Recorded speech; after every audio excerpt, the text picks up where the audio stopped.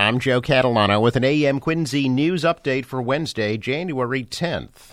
Quincy police report some minor road closures, some street flooding, and some spotty down trees and limbs due to the overnight wind and rain. However, no serious injuries, no reports of any damage, and no power outages reported in Quincy due to the weather this morning. The Quincy School Committee will reorganize tonight during their first meeting of the new year. Newly elected member Courtney Perdios will be sworn in, along with newly re-elected members Paul Bergoli and Kathy Hubley. Frank Santoro lost a bid for re-election. However, he will continue to serve on the committee overseeing the development of a new Squantum school. Tina Cahill is expected to be named the vice chair of the school committee. Mayor Thomas Koch serves as the chairman. The meeting will begin at 6 in the school committee room of the Coddington building. A raccoon is recovering after, quote, miraculously surviving being intentionally set on fire on Royal Street in Quincy. Police brought the critically injured animal to the Cape Wildlife Center's Weymouth Hospital on New Year's Eve. The raccoon suffered burns to its stomach, back, and paws, with almost all its fur completely missing or burned from the fire. The Cape Wildlife Center wrote on Facebook that miraculously the raccoon survived. After a week of care, including 2 surgeries, the critter is slowly on the mend and has proved that she is a fighter. The center says she's continuing to surprise them every day with her resilience and bright attitude. They say she's been making the most of her new habitat and has even been enjoying some light enrichment activities. They say they're confident that continuing with treatment is the right course at this time. The injured raccoon also got a special treat yesterday, the center says, to entice her to eat. They added some locally sourced chicken nuggets to her diet, and she loved them. They said that it's safe to say they'll be making more trips through the drive-thru in the coming days while she gets back on her feet. 63-year-old Andrew Chu of Quincy is facing a felony charge of animal cruelty after he allegedly intentionally placed the caged raccoon over a fire. He pleaded not guilty and was released on his own recognizance.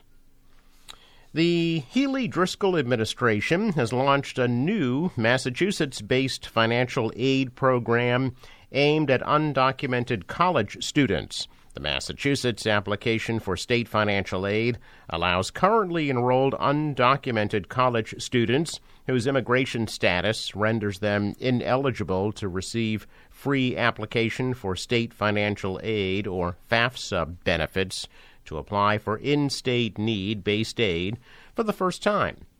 In July, Massachusetts passed the tuition equity law, granting undocumented students access to state financial aid and in-state tuition rates at all public colleges and universities in Massachusetts. The new guidelines took effect at the beginning of the 2023-24 school year. The law expanded the qualifications for eligible recipients of in-state financial aid to high school completers, or those who've completed at least 3 years of high school in Massachusetts and earned a high school diploma or diploma equivalent. The MASFA form is meant to supplement the financial opportunities offered by the tuition equity law and is based on the FAFSA application. Those who are currently enrolled in an institution of higher education are encouraged to apply to have their accounts credited for any tuition bills they paid after July 1st of last year. Advocates say the program will help improve tuition equity in the state and break down the barriers to higher education. Those looking to be reimbursed should apply by June 30th. The priority deadline is May 1st. An updated form for the 24-25 school year is due to be released by the Department of Higher Education this winter or late spring.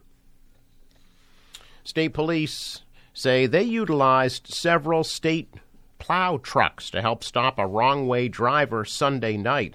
This happened just after 9 p.m. About 10 people called 911 to report a driver going south on the north side of the expressway.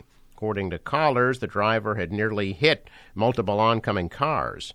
Troopers shut down the expressway northbound ahead of the wrong-way driver and communicated with MassDOT to position several plows across the highway near exit 11 in Milton. Short time later, the 2015 Toyota Corolla rolled to a stop. The driver, a 76-year-old Lynn man, was described by police as extremely confused and said he did not know where he was. Police say the man had an underlying health condition that was not impaired. The car was towed from the scene. The driver made arrangements for a friend to pick him up. State police cited the driver for a wrong-way violation and issued an immediate threat notice with the registry in order to have his license suspended.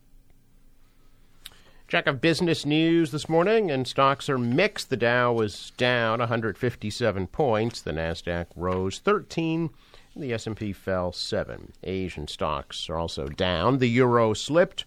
Oil at $72 a barrel. In sports, Arizona beat the Bruins in overtime, 4-3.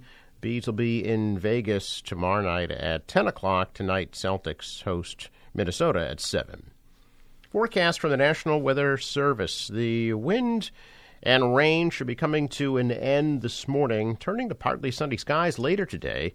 Temperatures in the 50s and falling off throughout the day.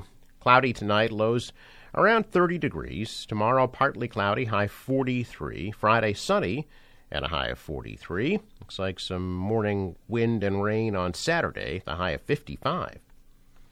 For the boater, waves 2 feet, southwest winds 20 to 25, gusting to 35. High tide right before 10 a.m. Sunrise 7:12, set at 4:30. I'm Joe Catalano with an AM Quincy news update for Wednesday, January 10th.